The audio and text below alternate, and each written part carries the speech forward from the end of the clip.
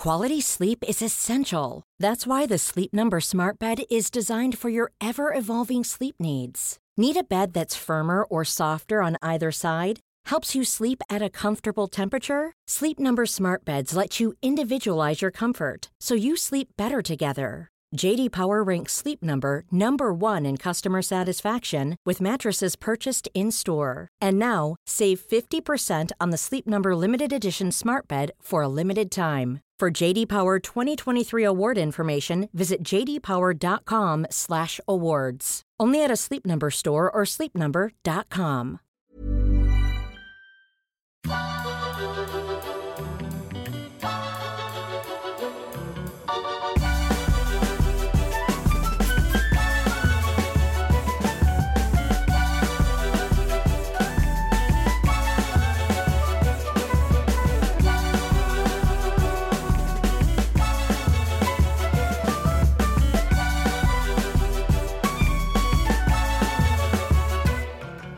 The current panic about too many games carries with it a notion that those who don't have big enough budgets to make or promote their games don't deserve a place in the market.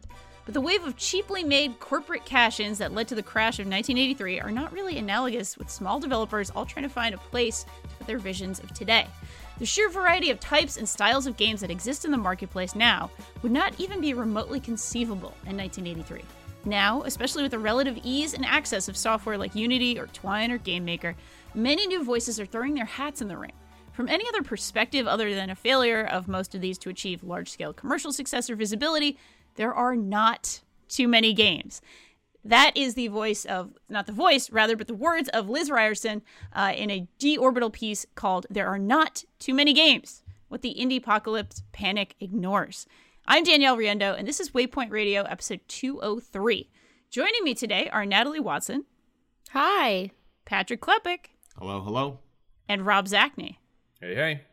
So today I figured, and not just me, we all figured, we might look at a couple of pieces of recent criticism, sort of in keeping with the theme lately of kind of looking at a few pieces of things. And this sort of indie-pocalypse piece in D-Orbital was one of the ones that came up as being really relevant and really interesting right now.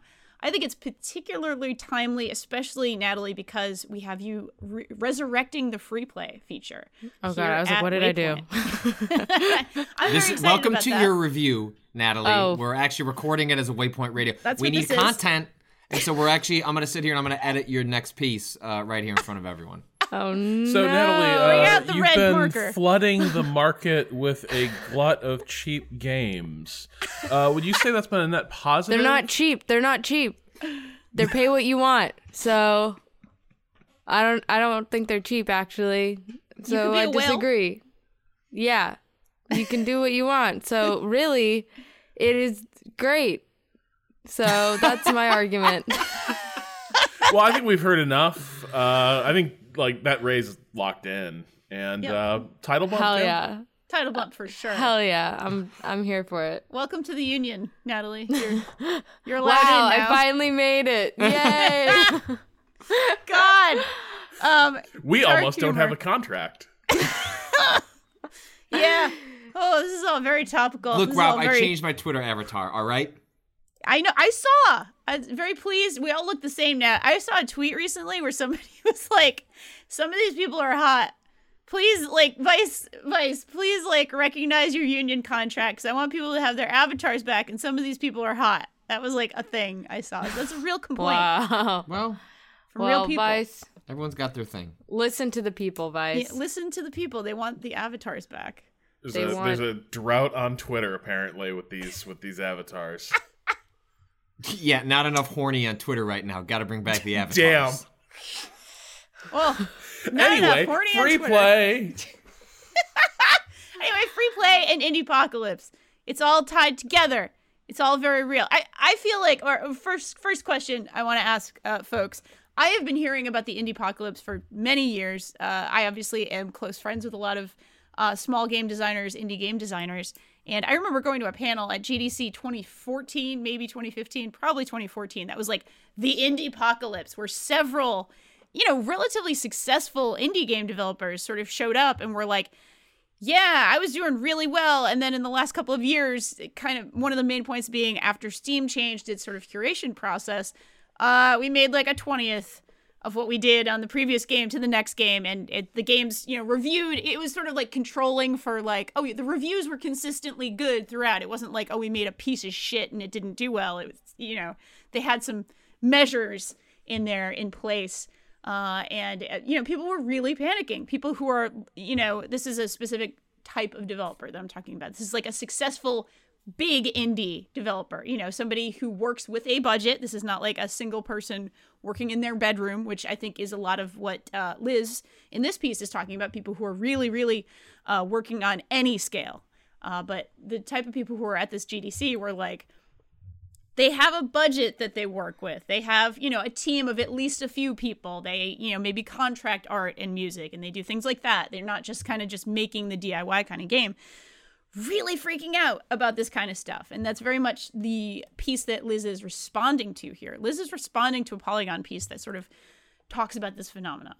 And Steam is very much sort of held to blame here. So I kind of wanted to ask around the room a little bit about what have you heard about the indie apocalypse, and whether or not you've gotten the sense from people that, oh yeah, this is still really on these types of folks' mind for sure. Well, I think like Liz's piece actually is coming at it from a slightly different angle, which is that she's suggesting that most of the conversation around the notion of the indie apocalypse is like rooted in commercial, capitalist money making terms, in which the sort of anxiety is rooted in, well, if you're not making money on this thing, well, then what's the point of making it? And I think Liz is arguing that actually the notion of the indie apocalypse can be seen in a positive light, which is that the democratization of tools, the sort of accessibility of different ways to make games, and all sorts of different aesthetics and all sorts of different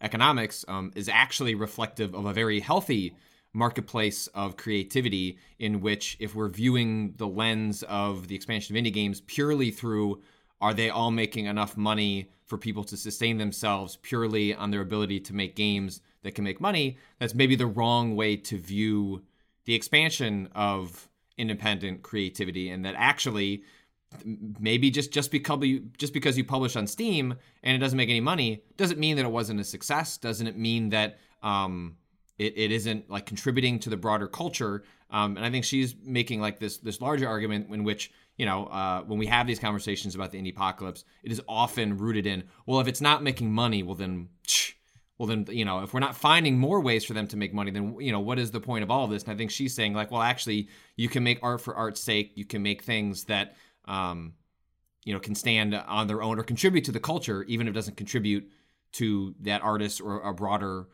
bottom line.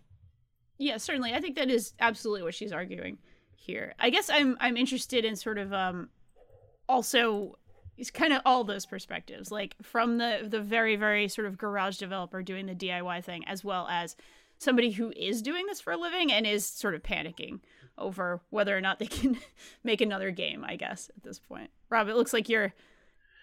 Yeah, I mean, like, on the one hand, I really like what's the way to put this? I like both perspectives that are short. The perspective from Liz here and the perspective that's implied. I sympathize with both.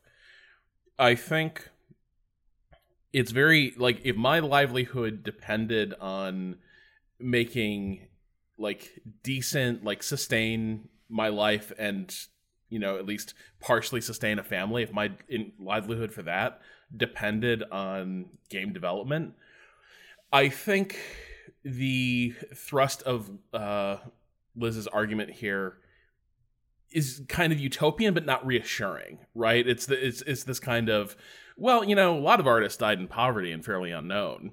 And I'm like, great, not really what I want out of this at this time in my life.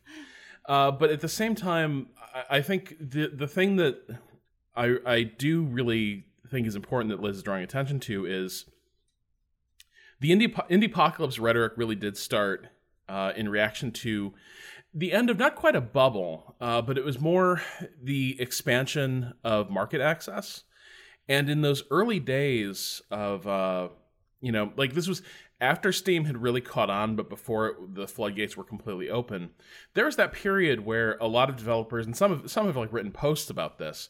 If you were like cool with Valve, if they knew who you were and they liked The front page liked effect. your games, If you were on the front page, your game was a success, regardless of what it was, or like whether you had any renown. Like the front page was like being on the front page of the New York Times. Like it just meant your game was going to sell a certain amount.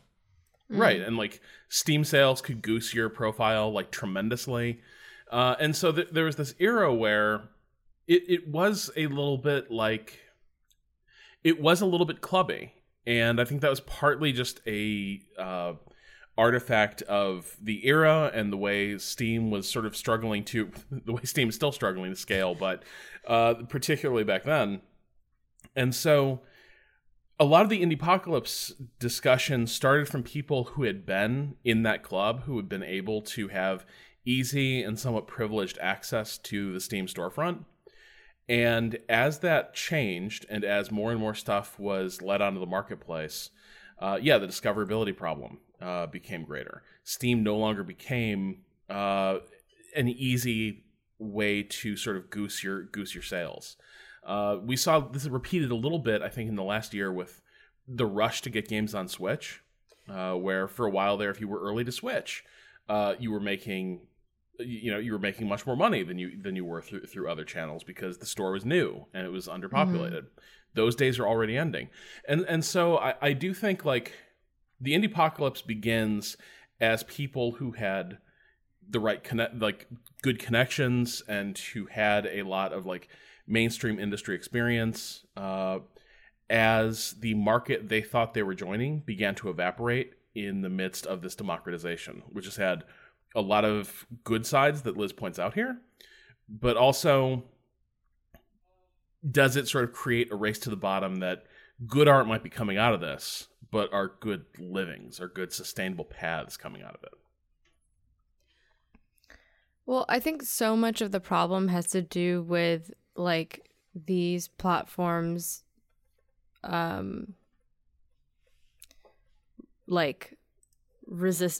not curating their storefronts in the first place. Like I think when I think of what feels clogged to me is seeing games not made by indie, like the games that feel like cloggers to me are the ones that are like reskins of games that already exist, like seeing like a gajillion Diner Dash games in the App Store, or you know what I mean? Like those are the games that I'm like, that I feel like I'm weeding through to find gold of, you know, independent developers that are putting original creative content out there. But the most frustrating thing is how unable and unwilling, first of all, how unwilling the Nintendo eShop and Steam have been in providing any sort of curation, or even just like in terms of the eShop's sake, like navigation. Like there's no clean way or easy way of navigating through that store unless you're searching for keywords, or you're searching like literally through the entire log of games, which are now, I think one of the articles said like there's over 1,000 some games on the Nintendo Switch. So that's what frustrates me, because I do think there's something about discovering. I do think there's something, and I think there is potential in that. But there is no room to discover. It's just completely inaccessible unless you're spending so much of your time. And so many of these games aren't like even being exhibited or profiled in a way that you can really get a sense of what they are. Like that's why I'm such a fan of demos, because I feel like, and I know demos take extra work, and demos, you know, it is not a small ask to ask for a demo, but I do feel like those can, anytime I see a demo on the Nintendo eShop, I usually download it, because I'm just willing to try anything and try new games and see if there's something I like, because I want that I want to find something. Yeah, I think you're absolutely right that discoverability is a huge issue here. So I'm somebody who the idea, I think, again, like as Patrick was saying, I do think the kind of idea of a lot of amazing creative work is being done now, and that's incredible, and that is a net positive of some of the tools and of some of the sort of design processes and some of the information that's out there. And there's like an idea here of like garage games or very, very, very small personal works as like almost a saving grace in some ways, or almost like a just, wow, this is incredible. And this never existed before, not necessarily before, but this never existed in 1983, the way people talk about the crash. But I play, I think, a lot of very, very tiny personal games. I used to do the free play feature. Now I'm glad, Natalie, that you're doing it. But I'm constantly playing tiny free games, sort of from creators, especially queer creators, certainly on things like itch.io. And I know some people do, but I suspect that many people don't. Many people just don't know what's out there and what's getting out there. And so discoverability and curation just is a massive, massive issue here. And there's something that I do want to talk a little bit. I want to quote Liz again here, talking about, I think really sort of honing down her point about not just discoverability, but sort of about the types of games that when people talk about the indie apocalypse or they talk about the flood of content, they're not talking about, they're talking about a very specific type of experience, right? So she says, that's not to say there aren't plenty of exploitative business practices out there as well, or poorly planned, poorly made projects, falsely advertised, or any number of other things that irk many gamers. The flood of these games runs the full gamut of quality from total drivel to forgotten masterpieces. But it's easy to forget how video game marketing has been hyper-directed towards a very specific, heavily male, quote, hardcore gamer audience. Because of years of market research leading to the conclusion that this resulted in higher profits, this has created a culture that is very hostile to things that exist outside of its bounds, where there are a lack of established alternative niches that might be able to meaningfully track or appreciate all the different types of games coming out now that alienate that hardcore demographic. And I'll point to some resources that I use to find sort of weird games, like weird little games that are awesome and great. There are newsletters. Itch.io actually does a great job with newsletters and sort of highlighting some of the games on there. There are curated Twitter feeds. There's one called Warp Door that's amazing. There's one called Weird Fucking Games that is amazing, but it's still hard out there. There are still people making work every day. I make little games all the time, and I put them out. When I say all the time, I should say I work on things that are scoped for like 48 hours that I spend 2 years on, because I'm me and I have a lot of hobbies and things like that. But I did want to ask if other people had other sort of feeds or other places where they look for these things, or if it's just like, oh, I have a friend who told me to play this and it was great. Yeah, I mean that's largely what happens. It's a mixture of folks pitching me on things randomly, and then often it's just I don't really use storefronts or anything like that. It's mostly, hey, you should play this. I've heard you're interested in these sorts of things. So I largely rely on word of mouth, because I find the storefront algorithms to be mostly worthless for me, at least. That's been mostly my experience. I look at a lot of screenshots, to be honest. No, I mean, GIFs. GIFs are very good. GIFs are good. Like things that can give you that quick taste of what a game is that doesn't require the commitment to sitting down to a let's play of varying quality. Like, man, fucking even trailers are too much for me sometimes these days. We're like, I'm just like clicking through. I was like, don't give me the wind up. Like, I know this is only a minute and a half, but like, I really only need seconds in. Yes, I want the GIF is what I want. It's like just give me halfway through to show me what the game. It's like, if I got to go all the way in to get your gameplay montage, like, come on, like know what attention spans are these days. Here's the thing though. What if discoverability is kind of an unsolvable problem? Because the way platforms are moving right now, and we're talking about things like Steam, you're seeing similar dynamics crop up on Amazon, right? Where there's the person who makes the real product, and then there's a half dozen like knockoff versions of that product that are basically trying to like cut into its slice of the market. They're trying to trick the algorithm through reviews and other things to try and just like siphon off. Using like SEO and to match like the actual name or the actual keyword of the original product itself. There's a really good, I think it was a Reply All episode from some months back in which they like dig into Amazon algorithm fuckery, like specifically involving like a lot of like weird Chinese companies shipping things to people that they didn't order. It's weird. Go look it up. It's fucking fascinating. But yeah, I think like it speaks to like if it like can the storefronts get better? But I think Rob, your point stands. Like, okay, what if we just take it at face value that it's not going to ever get very good? And so No. then what do you do?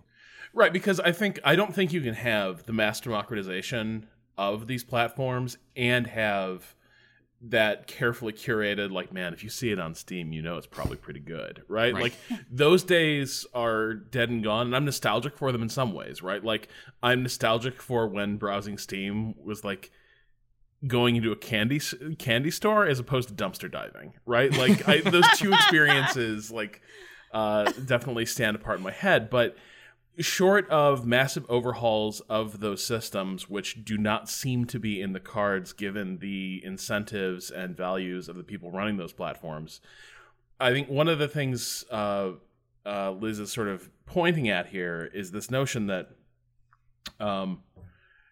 we need to create or at least figure out some form of the game industry, some form of game development that divorces sustainability support from commercial success. And I think one of the things running through this piece is for most of like cultural history,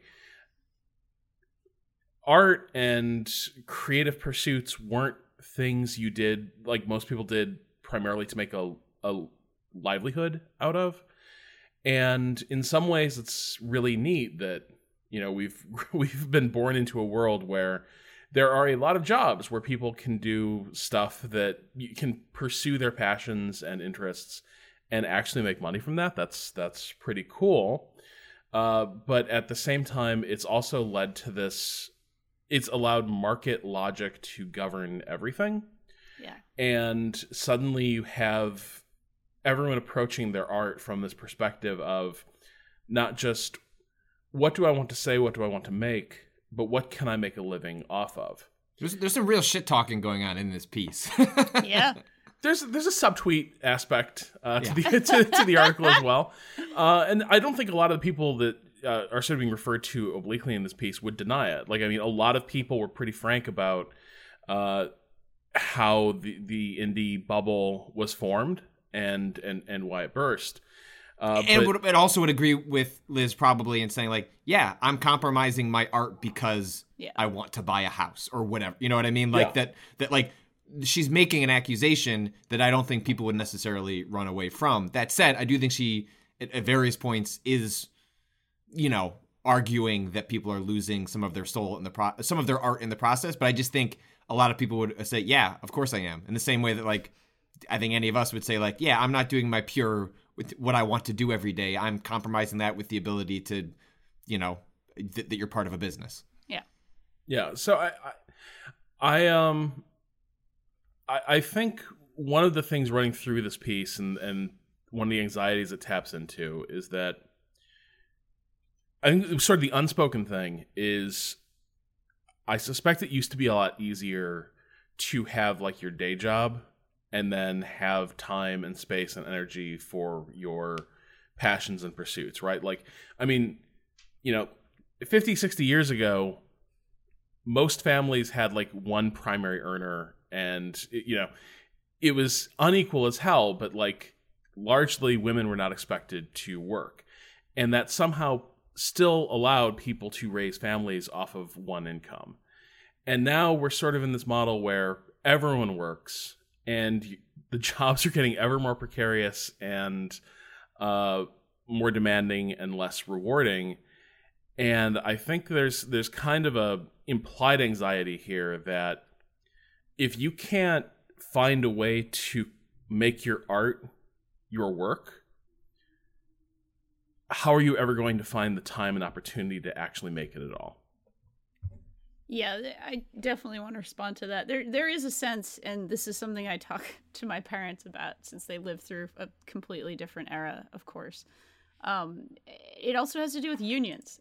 There were a lot of very strong unions in America in the 50s and 60s, and you look back on sort of propaganda videos even at the time, and people talk about being the most normie-ass people, but they went to their union meetings, which is very interesting. I think a lot of this is so tied into labor exploitation, and we're all so terrified of losing our jobs that we're willing to work 1 million hours a week, and we're willing to do all these things and make all these compromises. And there's that idea, there was like a famous tweet about like, you know, dying to spend 2 hours a night doing your writing or doing your art or doing whatever work it is, right? Like it's not just a tweet, it's like a famous thing, right? There's memes about it. There's people, you know, falling asleep at the laptop kind of thing. There's that Girls episode where, however you feel about Girls, she took that corporate writing job and she got benefits and she could go to the gym and she could see a doctor, you know, all these things that like sound like pretty basic things in life, but she was just so amazed by them, and then went home to write her novel at night and like fell asleep at her laptop every night, right?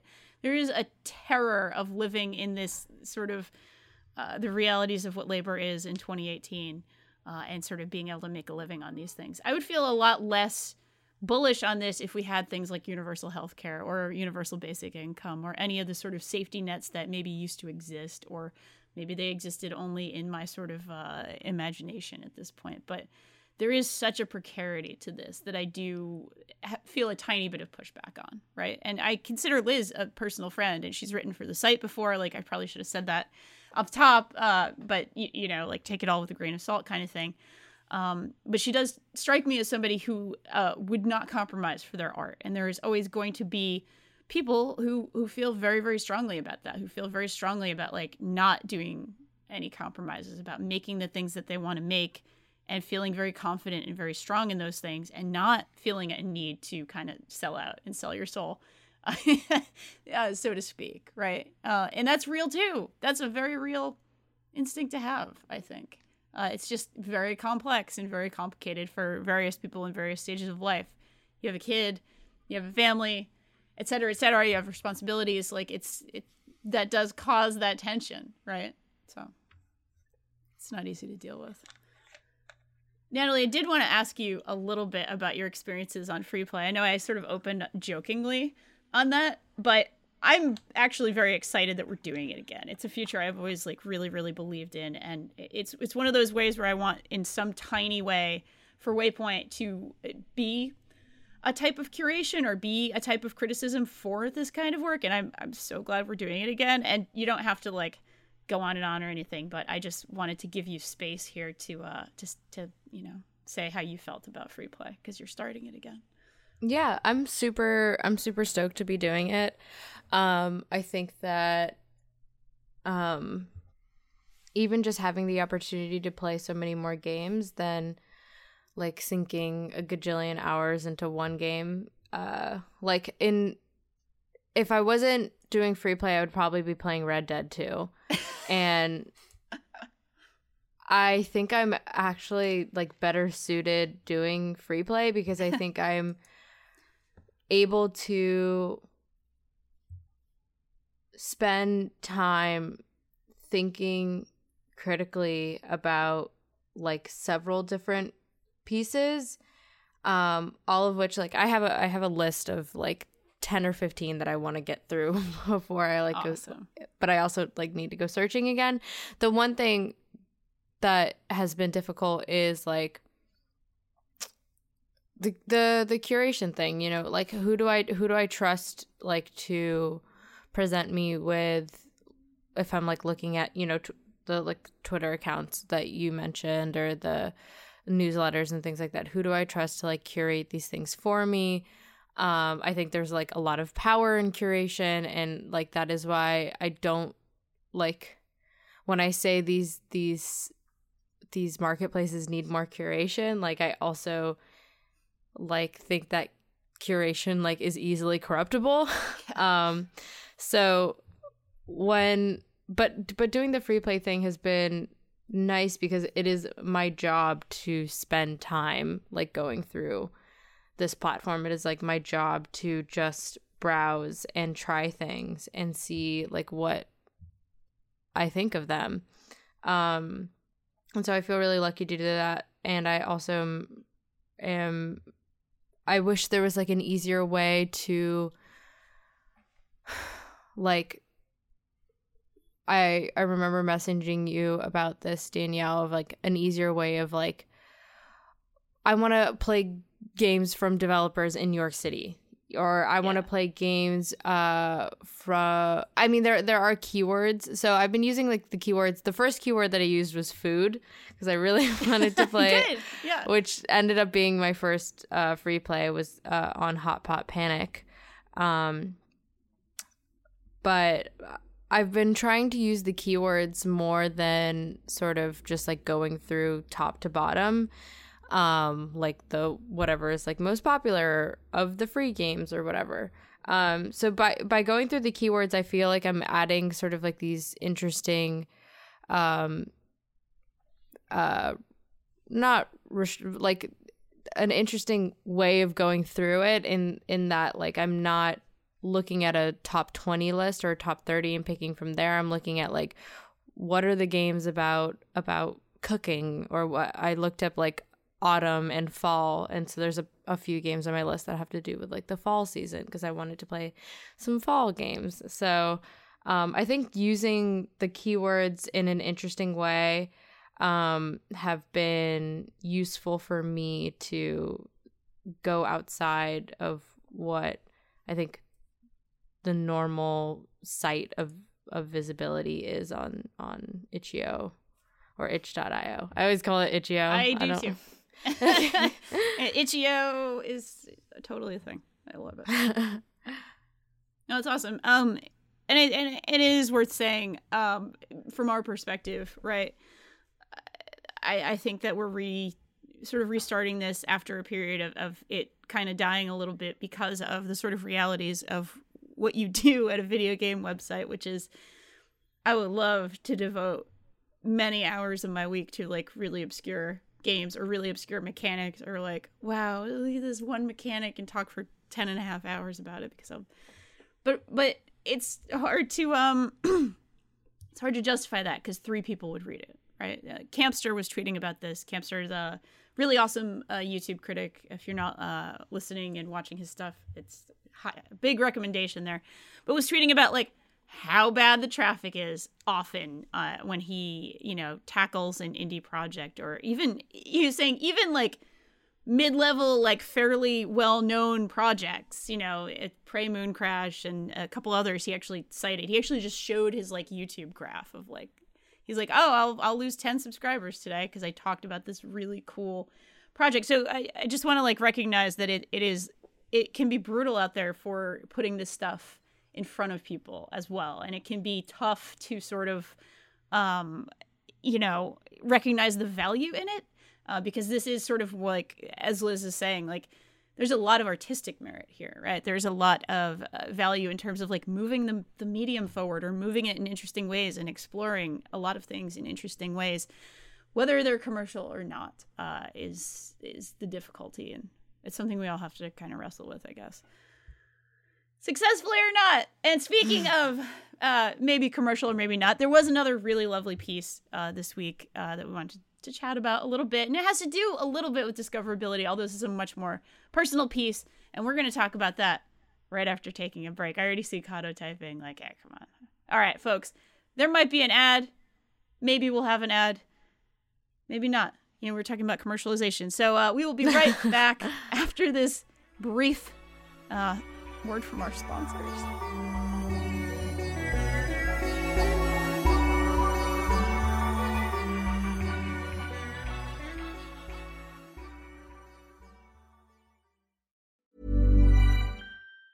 Quality sleep is essential. That's why the Sleep Number Smart Bed is designed for your ever-evolving sleep needs. Need a bed that's firmer or softer on either side? Helps you sleep at a comfortable temperature? Sleep Number Smart Beds let you individualize your comfort so you sleep better together. J.D. Power ranks Sleep Number number 1 in customer satisfaction with mattresses purchased in-store. And now, save 50% on the Sleep Number Limited Edition Smart Bed for a limited time. For J.D. Power 2023 award information, visit jdpower.com/awards. Only at a Sleep Number store or sleepnumber.com.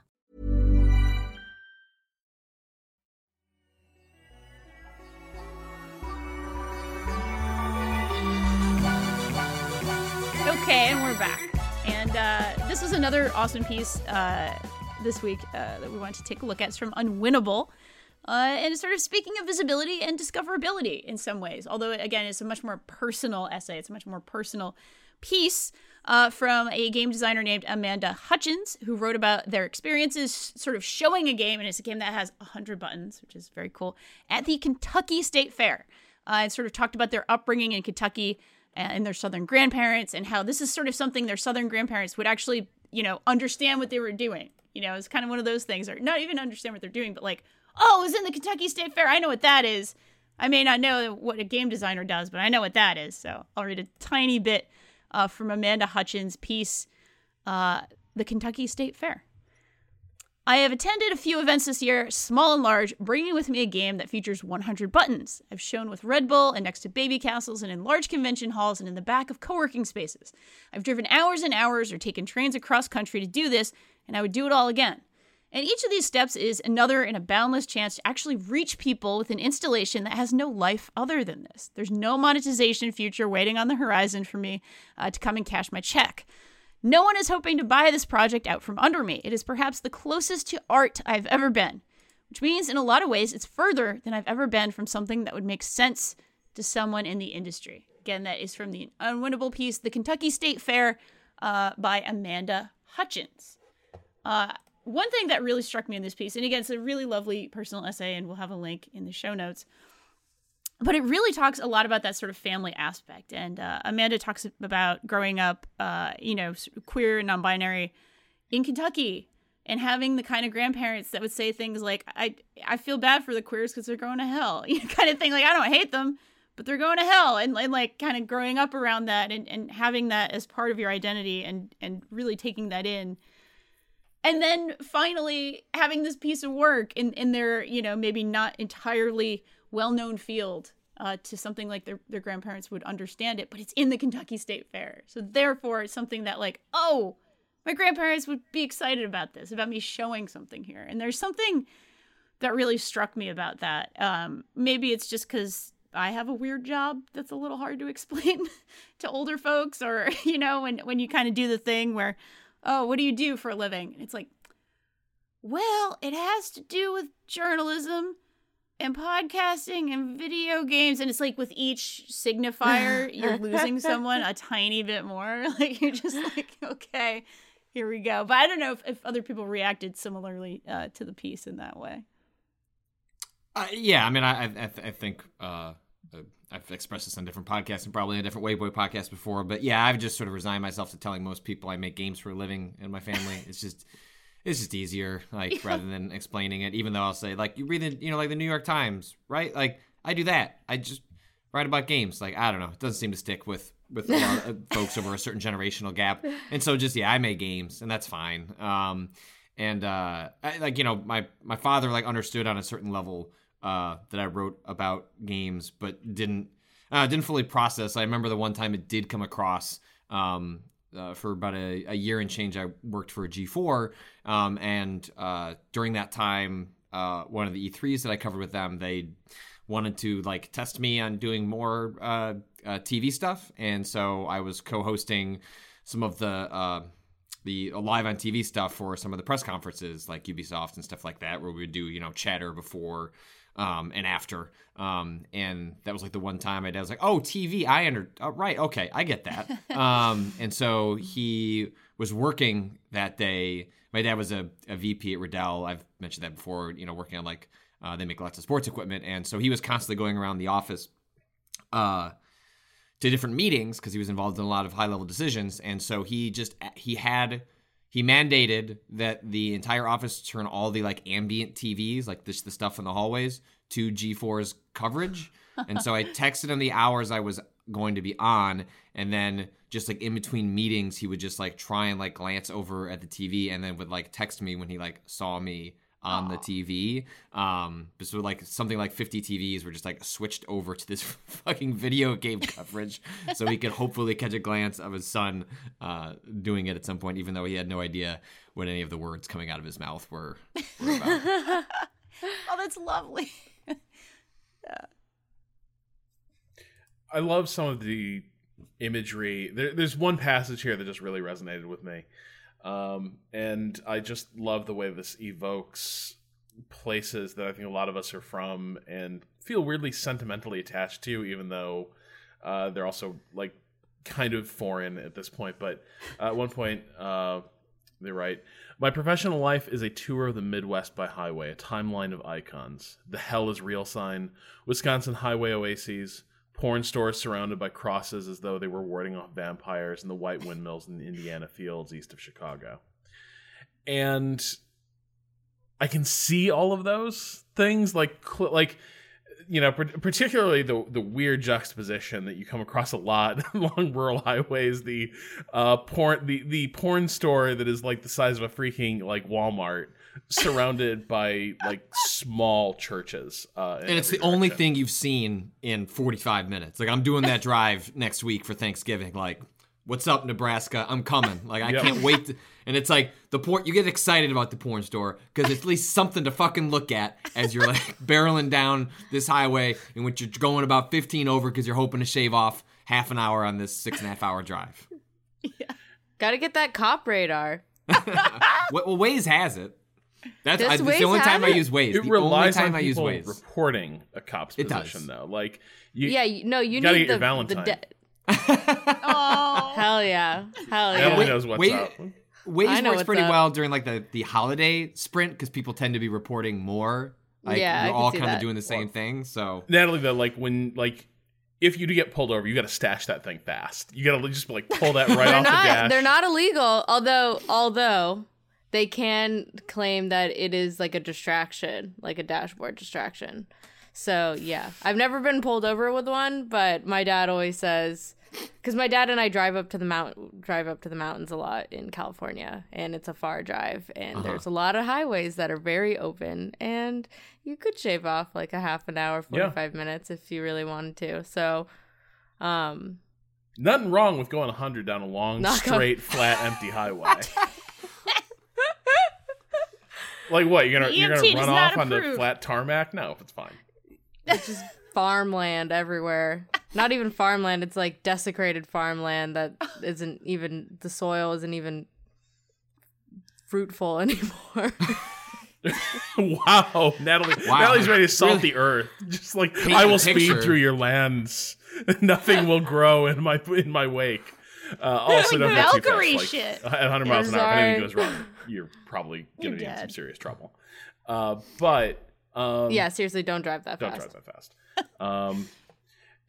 However, I think one of the other things I do enjoy about this piece is that well, this is kind of an example of creating for the satisfaction of the self, to an extent. And what I find here like so lovely is it doesn't even really matter that the people around you necessarily even understand what you're doing.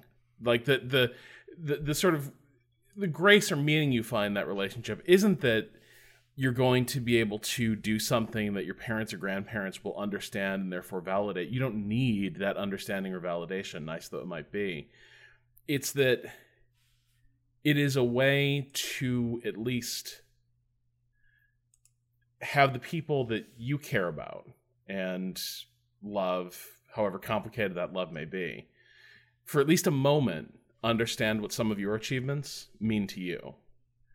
And I think that's a really beautiful thing that this piece brings across. And it's also, I think, just a very good example of not being writing about. We've read so many versions of this story that are from an outsider's perspective and like deeply condescending about these regions, that it's just also kind of refreshing and a relief to read someone who gets at the more complicated reality of it, and the fact that like this is not a country full of, you know, ignorant yokels who just don't understand all the video game stuff and they feel bypassed by the culture. It's, you know, it's a way more complicated reality than that, and people have their frames of reference, and in just a lot of cases there's just a breakdown of communication between those perspectives, and the reference points are so diametrically different that there's things that you can take for granted that just make sense to you that are impossibly difficult to get across to family members from the other side of this divide. I think part of the piece is really good at like conveying the realities of just things that are irreconcilable, where it's just okay, like there are bridges that are just too far, and how do you find meaning still within those relationships, still within those points of contact? And I think reading this piece, that's a lot of what I took away, was like thinking a lot about my own like families and friendships and like those different relationships, and like where you end up drawing certain lines, and it's like, all right, well, these people are still in my life, but like how do I both convey my values and things that mean something to me, while also realizing, the lengths at which you can meaningfully, bridge A to Z. And I think this like piece does a good job of like beautifully illustrating like the various compromises you make in your life. Like, this person has made, we're talking about it in the frame of video games, but like from top to bottom, they've made compromises in terms of, not in terms of themselves or what they want to achieve, but in terms of like your ability to communicate, that part of yourself, and just realizing what the limitations are, and not necessarily in that process, it doesn't come across as like condemning these people wholeheartedly. It's just sort of realizing the realities of situations, not accepting or like forgiving of those people necessarily, but just like sort of the messy reality that we all find ourselves in at the end of the day. Well, and I think where this sort of ties into maybe Liz's piece is also that there's sort of a point here in this article that I really enjoy, where it's like, the validation doesn't even matter. Like, it's not important that people necessarily understand you or understand your truth or identity. Like, you understand it. They don't need to. Like, it would be nice, but your identity, your happiness can't depend on their capacity to grasp what you are or what you're trying to do. And the same is said of this 100-button game they're showing, right? It's there's no pretense that this is going to be, this is going to be the retirement project that, like, man, once I get the what's it called, the Centennial? Yes. The Centennial into the Kentucky State Fair. Retirement is set. It's all beaches. Here comes the deal. Yeah. Gonna buy a farm. Right. Yeah. It's that. Not next to Natalie, hopefully. No, far away. Just fucking Marty McFly right through your goddamn barn. But like, it's also not necessarily important that the game, like, to an extent, the creation has to exist for the creator. That's the most important thing that has to be satisfied first and foremost, and it doesn't necessarily matter whether or not it is a success in terms of tons of people want to fork over money directly to you for it. That's not why it was created, and that's not why it has value. And its value is not reflected in how people react to it.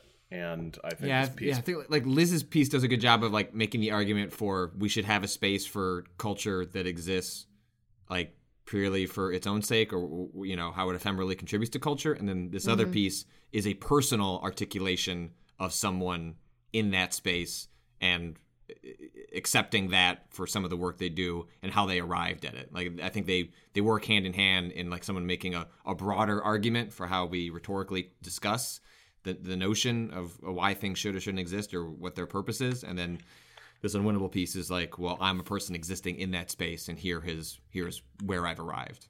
Yeah. Yeah. I will say that in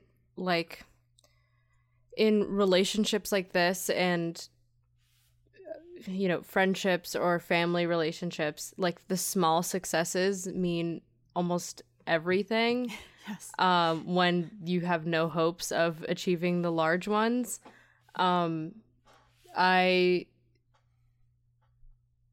have very close friends who have no idea what I do. I have family members who are disapproving and don't understand what I do.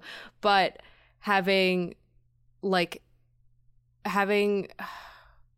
acknowledgement almost, or like, it's not validation, because it's I think what you said is right, Patrick, that like the validation like comes from within, and that I think we determine, I think seeking validation outside of yourself is a recipe for disaster, because but also natural. Like it's also natural because it's something we're social creatures that crave other people saying we're doing the right thing. Yeah, because totally. So, but having those small successes of being able to meet on common ground on your terms for the most part, like instead of you having to like concede and meet on their grounds, it's like they're kind of crossing the bridge a little bit further than you are this time, if that makes sense. Which, like, those go a long way in these contexts, I think.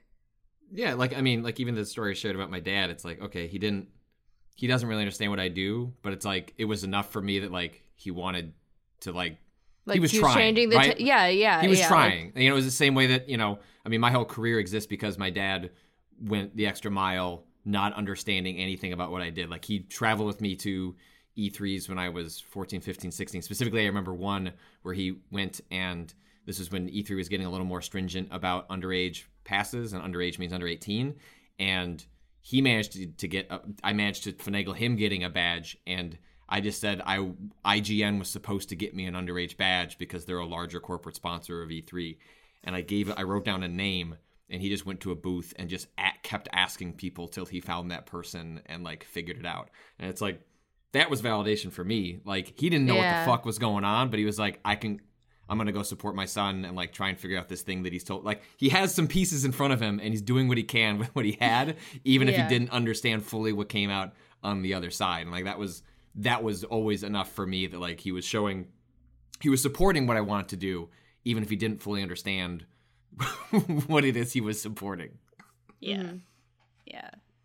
That sort of thing means the universe to me as well.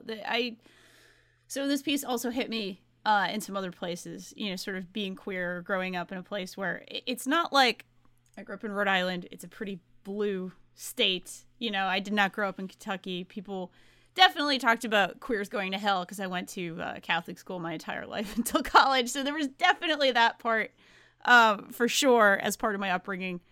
But I was never fully comfortable being really outwardly queer until very recently, the last couple of years of my life. And I am very, very close with my family. I see them a lot. I go on vacation with them a lot. I actually in sort of the South, like we go to Orlando all the time. We went a couple months ago.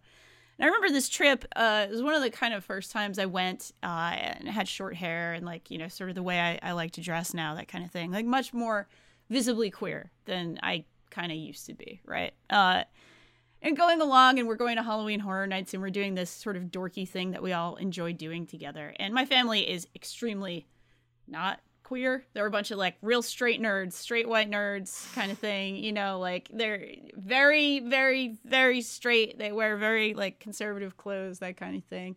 Nobody has a tattoo in my entire family, that kind of thing, or at least my immediate family.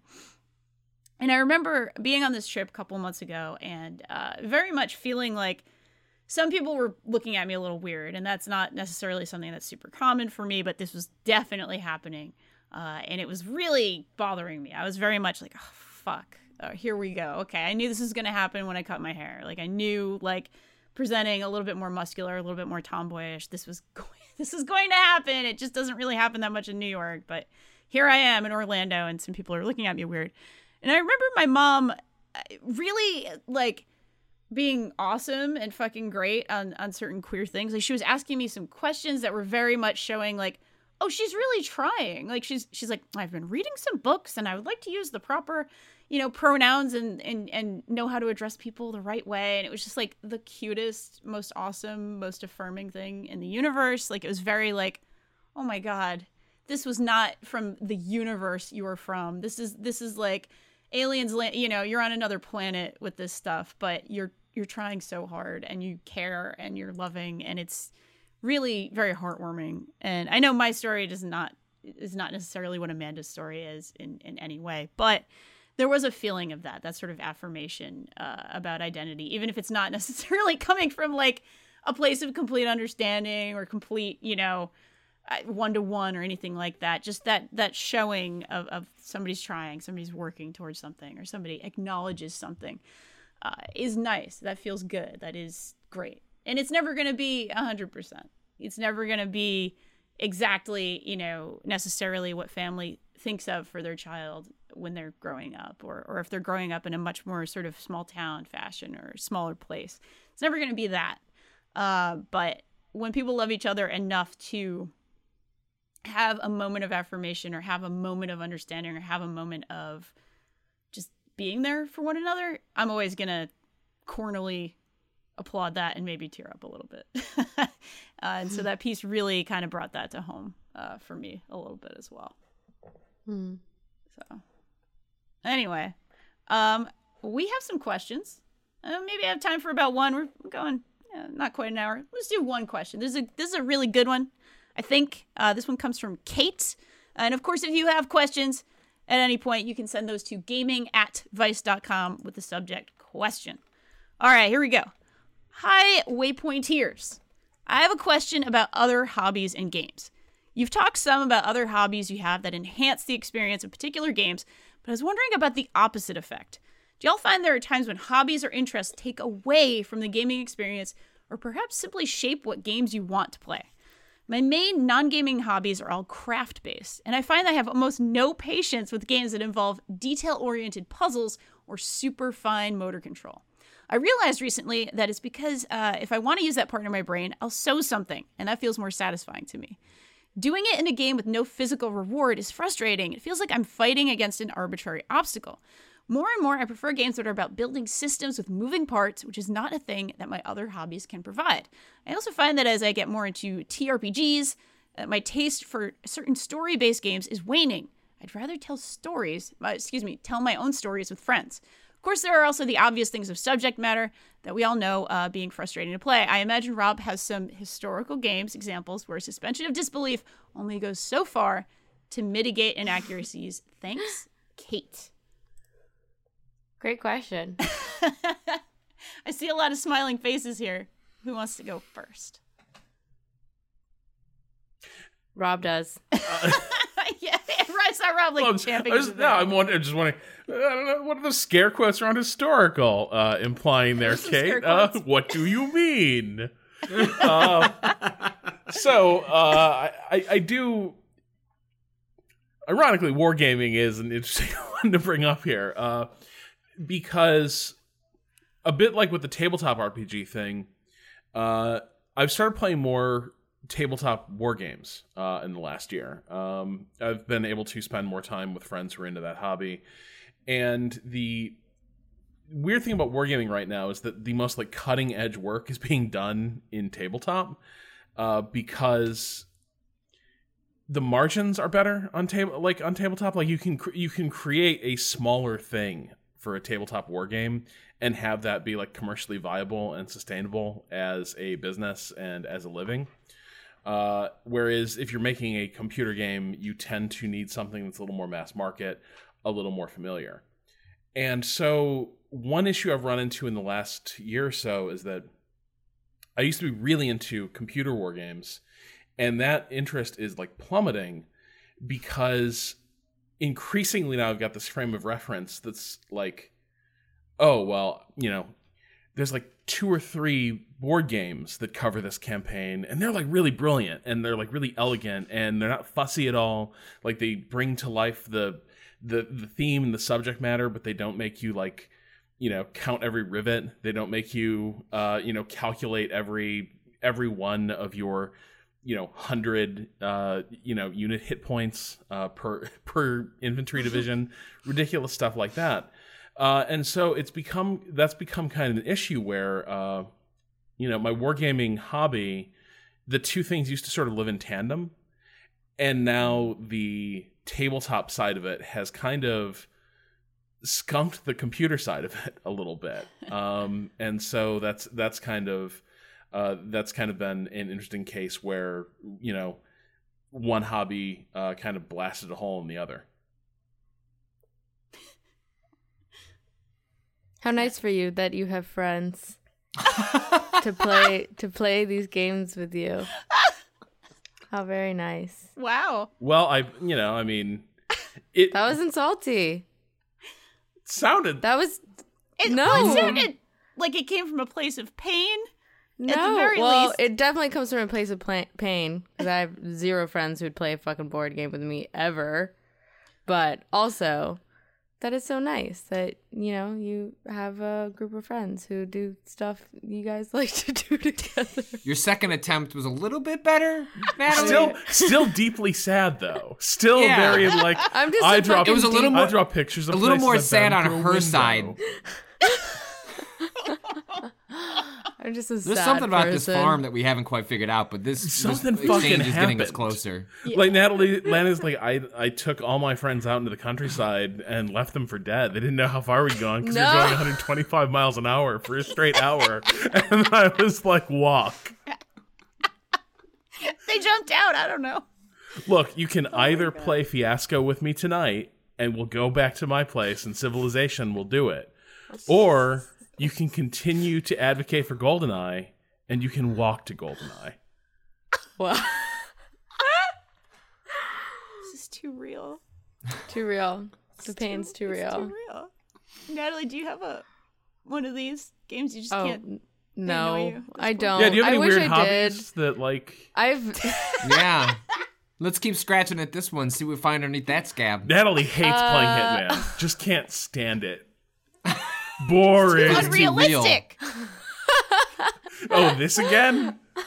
It's not how I would have done it. no. Oh god, I was trying to think of one that it is more like the question I want to answer is like the opposite, obviously. That's fine, too. What are things that I like? What are hobbies that I wish I could do in real life that I just do in video games because I don't do them in real life?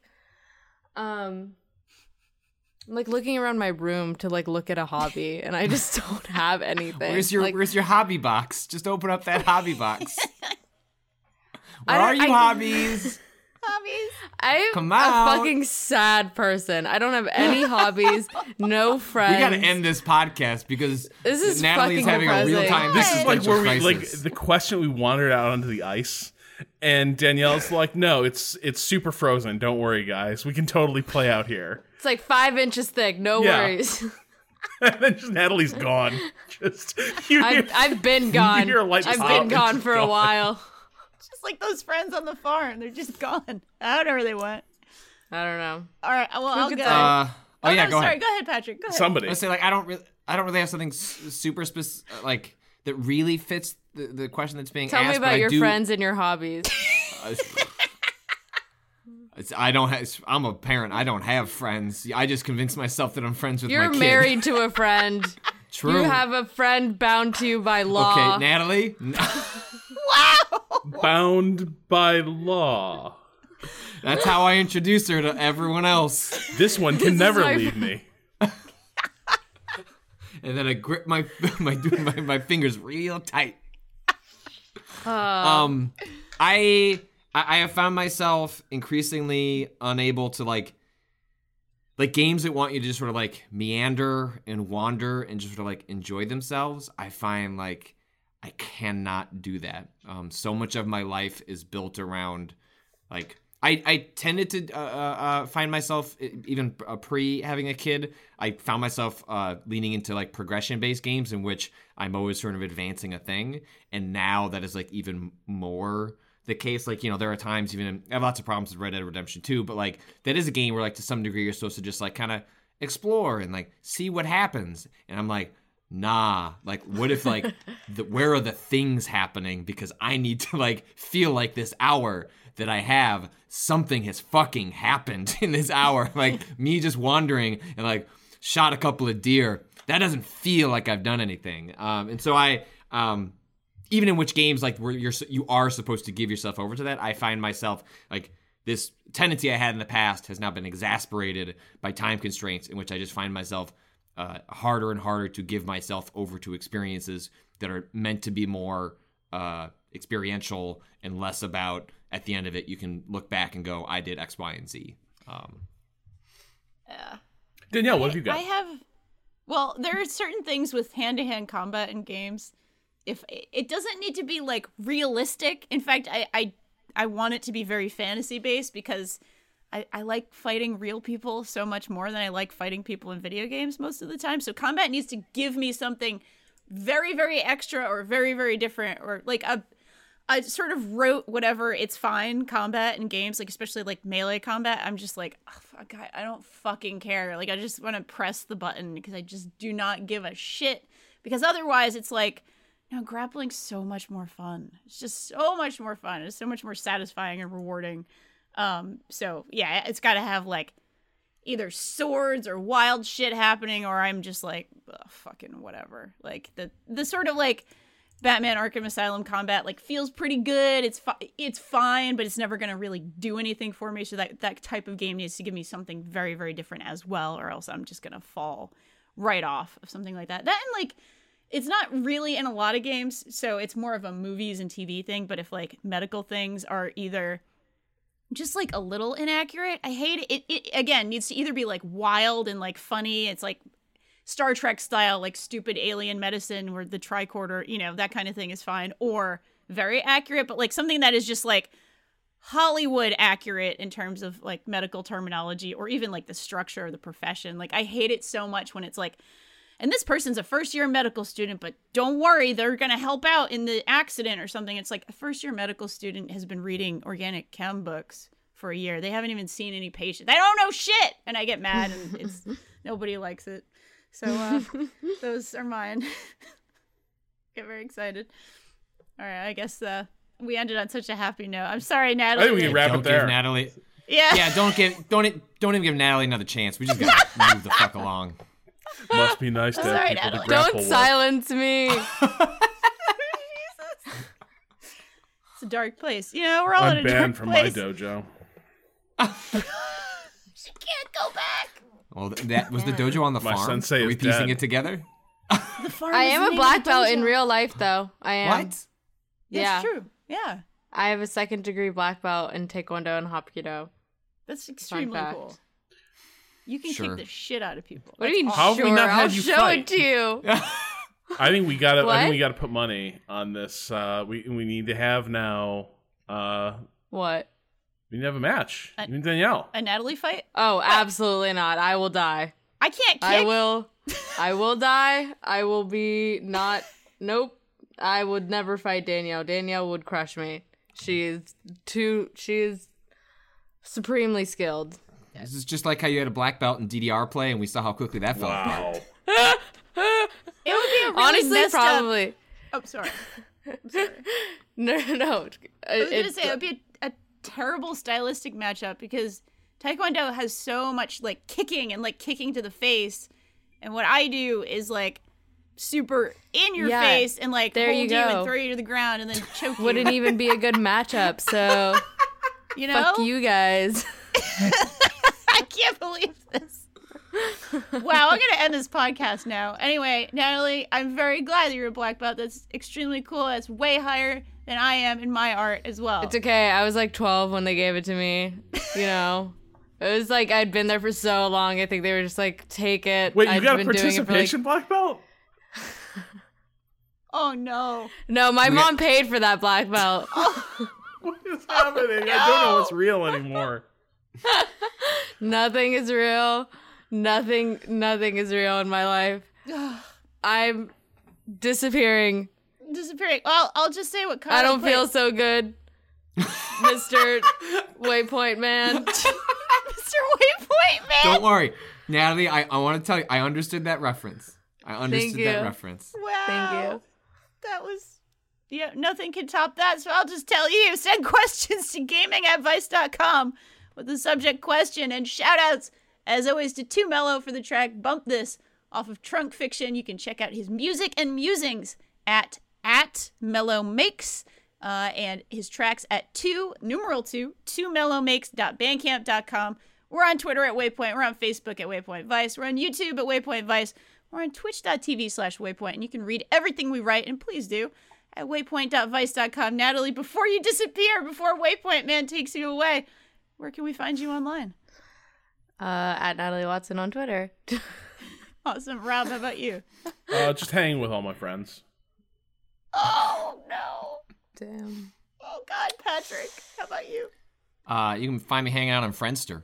Friendster. Cold fucking world. Wow. Absolutely cold. I told you get that slanket. That's how you... Yeah, there you go. Yeah, you want to get some friends? Order that slanket. Go to the coffee shop. Friends will be coming through. No problem. Oh, damn, you got a slanket? They hear you got the... You got one to share. You get a big enough one, you get one to share. You have all the friends. You share. Get one big enough, you can put the board game inside the slanket with you. Oh, like that would be Babadook. nice. They just envelop you in the Babadookness. It's very beautiful. Yeah. The what? That's What did you call I it? said that. Babadookness. It's Babadook, please. Duke? Not a duck.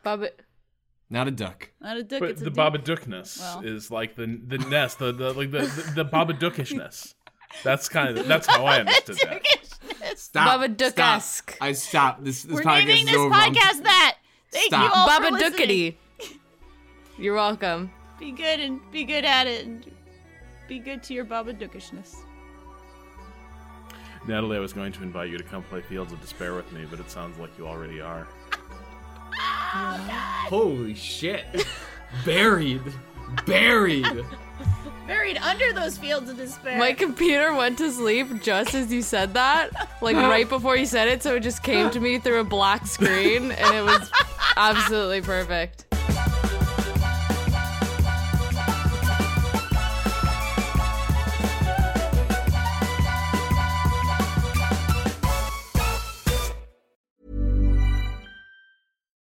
When you need mealtime inspiration, it's worth shopping Kroger, where you'll find over 30,000 mouth-watering choices that excite your inner foodie. And no matter what tasty choice you make, you'll enjoy our everyday low prices, plus extra ways to save, like digital coupons worth over $600 each week. You can also save up to $1 off per gallon at the pump with fuel points. More savings and more inspiring flavors make shopping Kroger worth it every time. Kroger, fresh for everyone. Fuel restrictions apply.